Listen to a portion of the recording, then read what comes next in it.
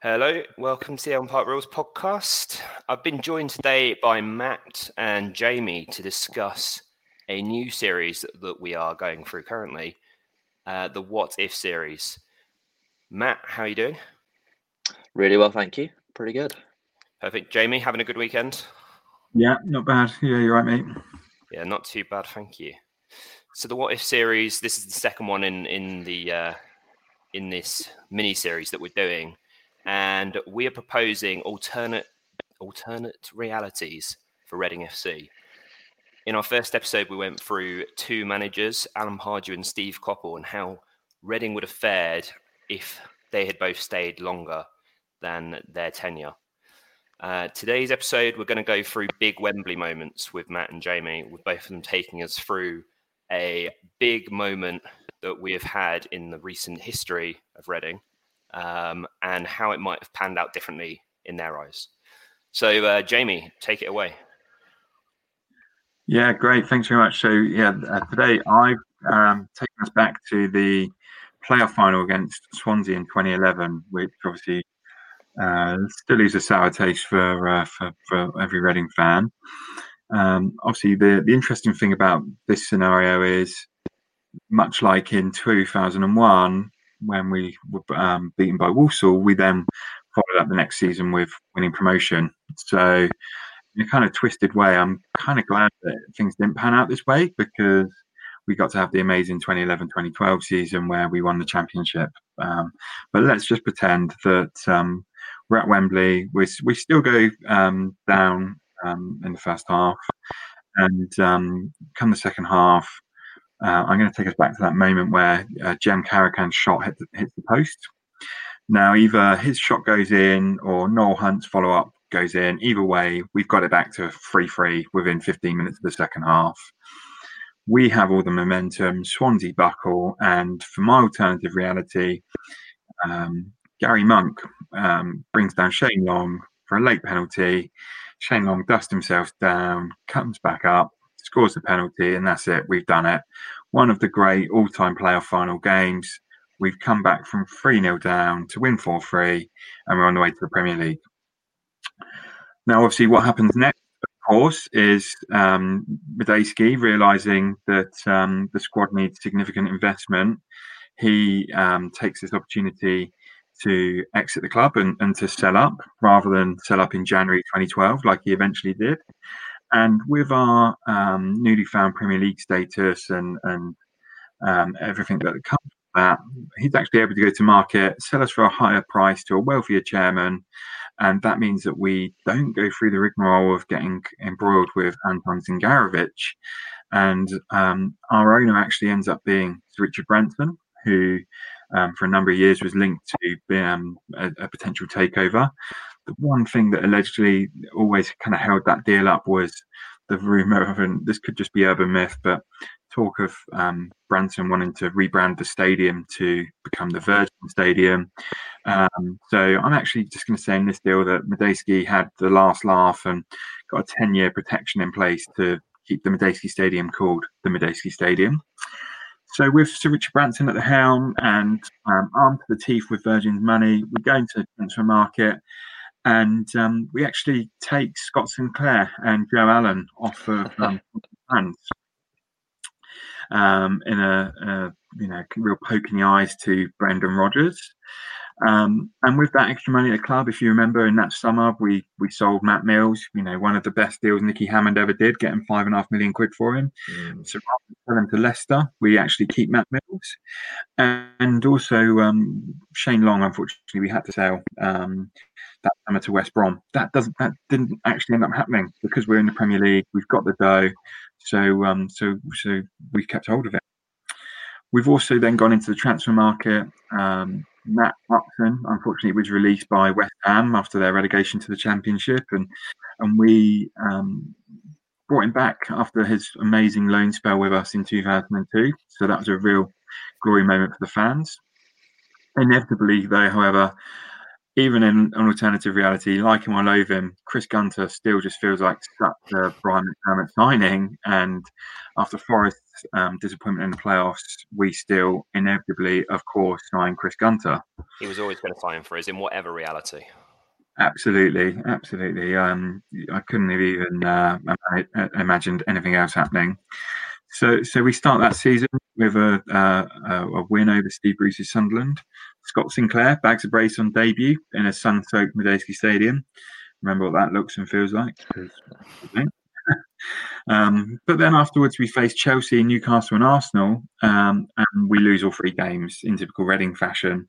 And in one of them, of course, I know he's been on the podcast and he's a great lad, and it's a bit of a typecast, but Jem Karacan still, of course, picks up an inevitable season-ending knee injury. Hope you're not listening to this, Jem, because you'd be hating that. So we actually go rushing into the end of the transfer window. Cast your mind back, we panicked by Scott Parker. You can tell I might have been writing this last night while Scott Parker was on the screen doing the pre-match Fulham-Chelsea coverage. We signed David Bentley because I kind of feel like he was the sort of player that when we had our spells in the Premier League in the past, he always did pretty well. But we also signed Yakubu. So rather than get the kind of the overweight, unmotivated version that we ended up with in 2015, legendary goal away at Derby aside, he was pretty pony for us. But we actually get the good Yakubu because we get him a couple of years earlier. Was he still at Middlesbrough at this point? Oh, not Middlesbrough. I think it might have been Everton. Yeah, we picked him up from Everton instead of him going to Blackburn.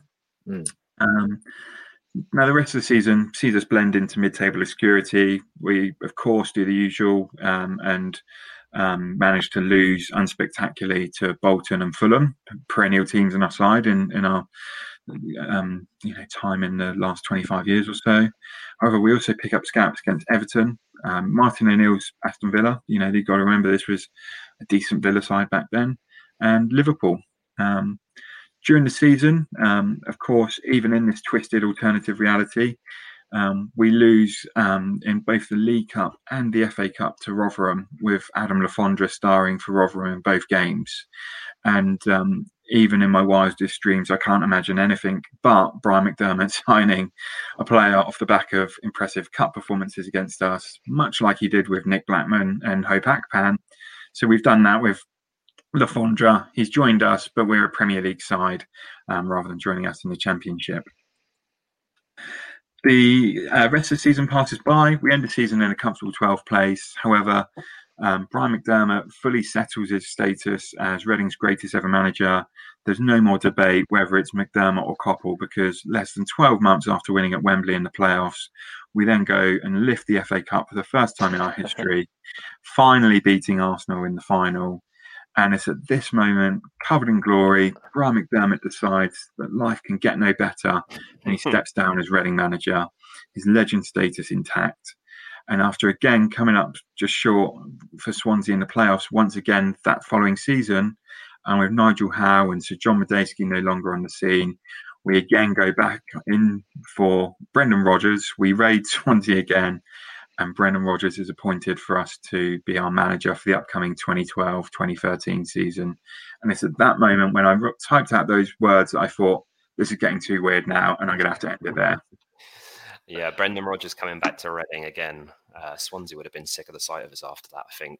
A playoff loss, and then signing Scott Sinclair, and then losing Brendan Rodgers to us. I think I love this what if just because of Scott Sinclair. I loved to hate him that season. You knew he was dangerous. Every time we played him, he ripped us to shreds. So if we were able to sign him, that would have been like peak. It would have been awesome. He would have been our early days Jimmy Kebe. Oh, for sure. Did we have Kebe at this point? Did we have Kebe? I think Kebe signed just after that. So, yeah. Kebe signed in 2008, January 2008. So Kebe's still around. Yeah. Okay. But, well, I mean, can you imagine Kebe on one wing, Sinclair on the other? Or McAnuff, Sinclair up top with Shane Long. Yeah. Got a it's a fast. Yeah. And with Yakubu in the background and Le Fondre. Shane Long still there. Like you got a lot of firepower there up front. The couple of things that I wrote this last night, and then I was thinking this morning, well, what if? And I was thinking, well, could we have gone back in for Gylfi? But I kind of don't want to jinx that because I still like to think. I think his stock was too high by this point. Yeah. Well, I think in reality we could still see him come back, a la Cahill going back to Millwall. So I didn't want to jinx it. And the other what if, of course, is if this had happened and Brendan Rodgers didn't take Swansea up in that playoff final, does he then go on and become Liverpool manager? Do we then have the Gerrard slip against Chelsea? Do we then have the Suarez and Sturridge combination? This is the beauty of the What If podcast is the butterfly effect. Everything changes. The one thing I do think would have happened if we'd sold to Richard Branson, I think we would have had a 30,000 seater stadium by now. Probably with red seats. Wow, yeah. Red and white hoops. Yeah. Not sure I would have enjoyed that so much. Yeah. A promotion and investment. I think he also then would have gone, do you know what? I'm going to go big on the stadium. Yeah. Go big. And probably the hotel. He'll overtake the hotel straight away. Yeah. So obviously, if we did end up having won the FA Cup, as you say, Jamie, Matt's alternate reality might not be quite as exciting. With Matt taking us through I think this was our next next trip to Wembley, wasn't it? The semi-final against Arsenal in 2015 was. It was 20 something of April 2015. So cast your minds back. This was a game where it was Reading versus Arsenal, FA Cup semis. Steve Clarke in charge, and we had Federici in goal, Abita left back, in the middle, Karakan. We had McCleary playing, Williams was around, and up front we have the big Russian Babregniak. So it's 1-1. 90 minutes, we've gone into extra time, and the moment I want to change in history is Federici letting the ball slip through his legs by that shot by Sanchez. And I mean, sitting behind the goal, it was an awful moment. So I want to wipe it straight away from my memory and go, he makes the save, pushes it out for a corner. Arsenal rubbish at set pieces. We clear it easily, and we finish the game 1-1. So we go to penalties. And historically, Federici wasn't actually that bad at penalties. He's no saviour and penalty shot stopper, but he's not bad, beating the average of goalkeepers very slightly. So Pog had already been taken off by this point, and he's awful at penalties, scoring 1 out of I can't even remember what it was, but he was dreadful at penalties. And we had a Yakubu on the pitch instead. So how I've got our penalty takers lining up was Karakan, who'd been freshly subbed on, Simon Cox, McCleary, Williams, and Yakubu. Obviously, I mean, you can't have Yakubu on the pitch if you don't let him take penalties. And they'd be going up against Arsenal likelihood, Giroud, Sanchez, Ozil, Cazorla, and Ramsey. That's pretty strong. They beat Wigan the previous year on penalties in the semi-final. So I'm just going to claim that actually you don't get lucky twice. Reading win on penalties. Federici makes the save again. He was our player of the season already that year. It was announced about a week later. So he goes forward, does it again, becomes even better than Hardman by taking us through to that FA Cup final. And which Arsenal player misses, Matt, out of that list? Which Arsenal players? That list. I want to say Sanchez. I actually think it would be Ramsey, but I want to say Sanchez. I don't know why. I just don't like the guy. But that doesn't matter. So yeah, pressure too much for Arsenal. Karakan gets the Wembley revenge and scores us the winning goal to take us through to the final. And that's the winning revenge of hitting the post all those years before against Swansea. Nice link. I know, nice link. Purple Turtle, obviously, that night, incredible. It's wild, but all eyes are onto the next game of Liverpool versus Aston Villa, which is the other semi-final. So Aston Villa beat Liverpool, and this did happen. Aston Villa beat Liverpool, denying Gerrard a FA Cup final for his final game. And this was a Villa side who was struggling in the league, and they had Tim Sherwood at at the helm. Reading were also plummeting to relegation in the Championship and losing 5 in a row before saving ourselves on the final game of the season. So coming into this FA Cup final, we would not have been on form. Aston Villa were exactly the same. They were equally plummeting towards relegation in the Premiership, and I can just see Tim Sherwood now making headlines for suggesting that Aston Villa shouldn't be allowed to be relegated if they go ahead and win the cup. And you know, it's such a Sherwood comment, and he'd be sitting there with every Aston Villa fan knowing they're going to win the FA Cup. It's just what they'd be there for. It's tiny little Reading, big club Aston Villa. We're going to win. So Reading are given the Green Man pub before the game, the better of the two pubs, I would say, at Wembley. For sure, the better of the two. Is for sure. It's nice and sunny. It's May, packed Wembley. Everyone's gone back again. Obviously, it's the same tickets. There was a whole ticket debacle, as you can imagine, of who gets tickets because they got semi-final tickets, so you weren't able to get them or not. GWR don't expect many people on the train, so all the trains are packed as standard from Reading. And we get to the final. So it's a cagey affair. Aston Villa, leaky at the back that season, conceding 57 in the league, comparing with Reading, who actually only conceded 48, but only scoring about the same. So not exciting either end for Reading. And I've got this down as a historic Reading 1-0 win due to a Pobregniak 5th minute header at the near post. Squeaks a header in.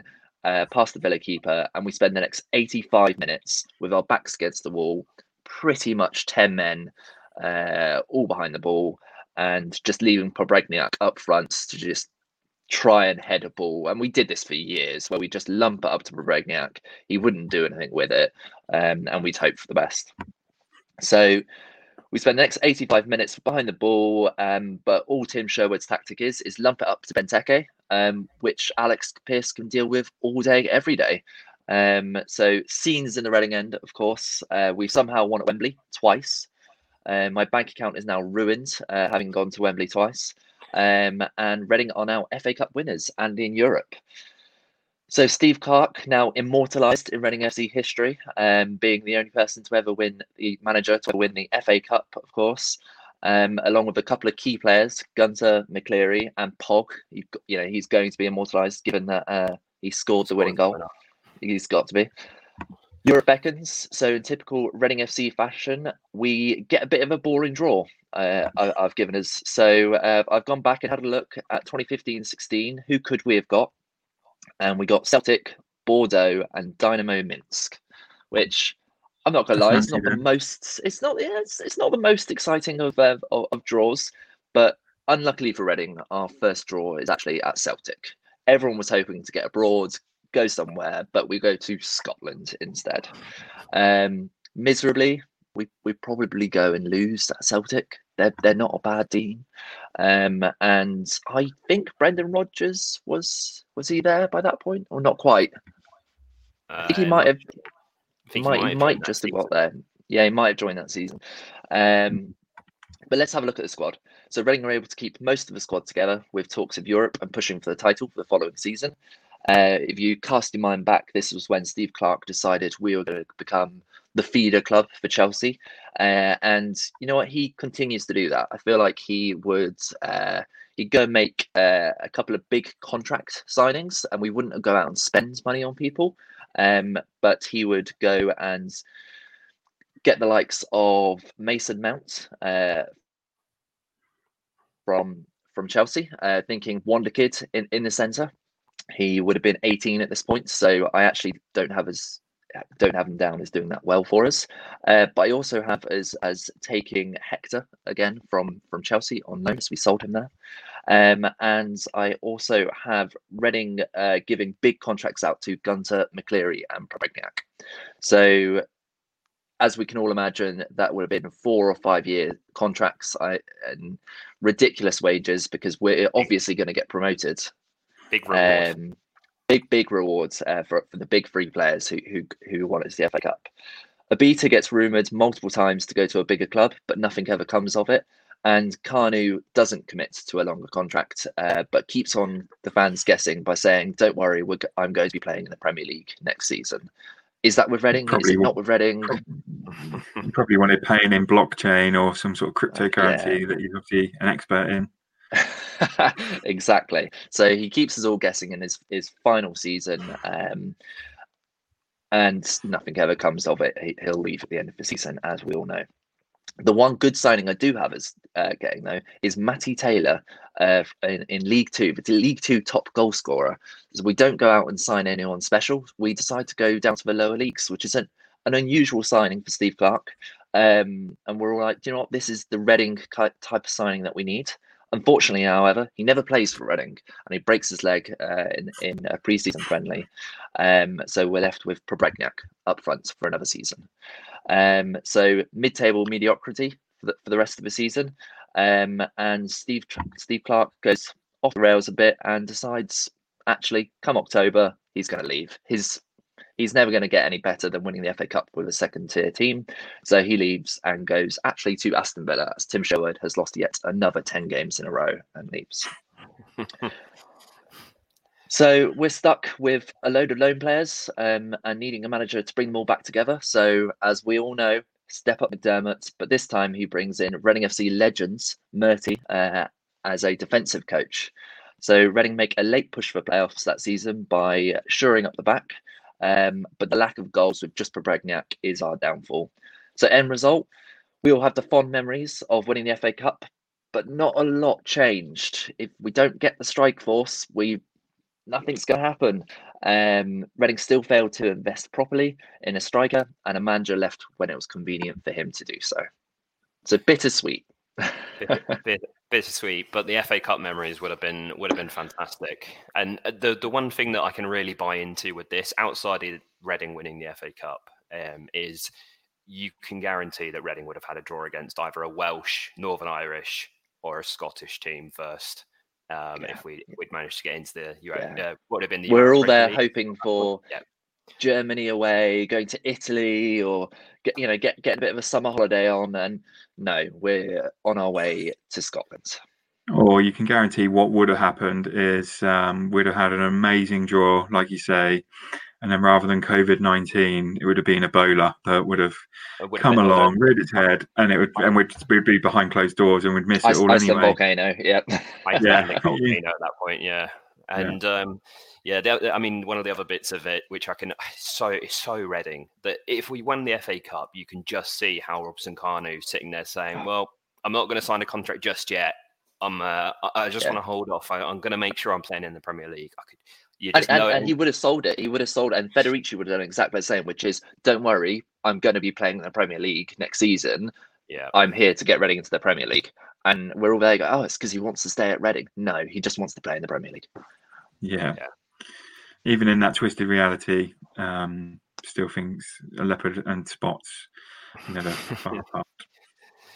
And I mean the Tim Sherwood comments, which you were making around him going on to lose 10 games in a row in the Premier League season. I think that actually happened. He went winless for 10 games, and he was Aston Villa manager for, I think it was 9 months or something, and he never got another management job again, did he? After that, didn't he? He ended up at Swindon, I think. He did like director some weird of football. Yeah, director. But I think he was in the dugout though. I'm sure he had like his gilet swelling around. Yeah, a bit sort of Mark Bowen-esque sort of vibes.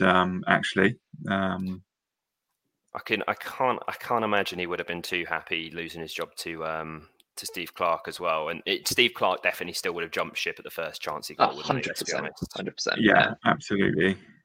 And Aston Villa, I wouldn't be surprised, would have come in for him. Mid-level Premier League team. Well, he would have.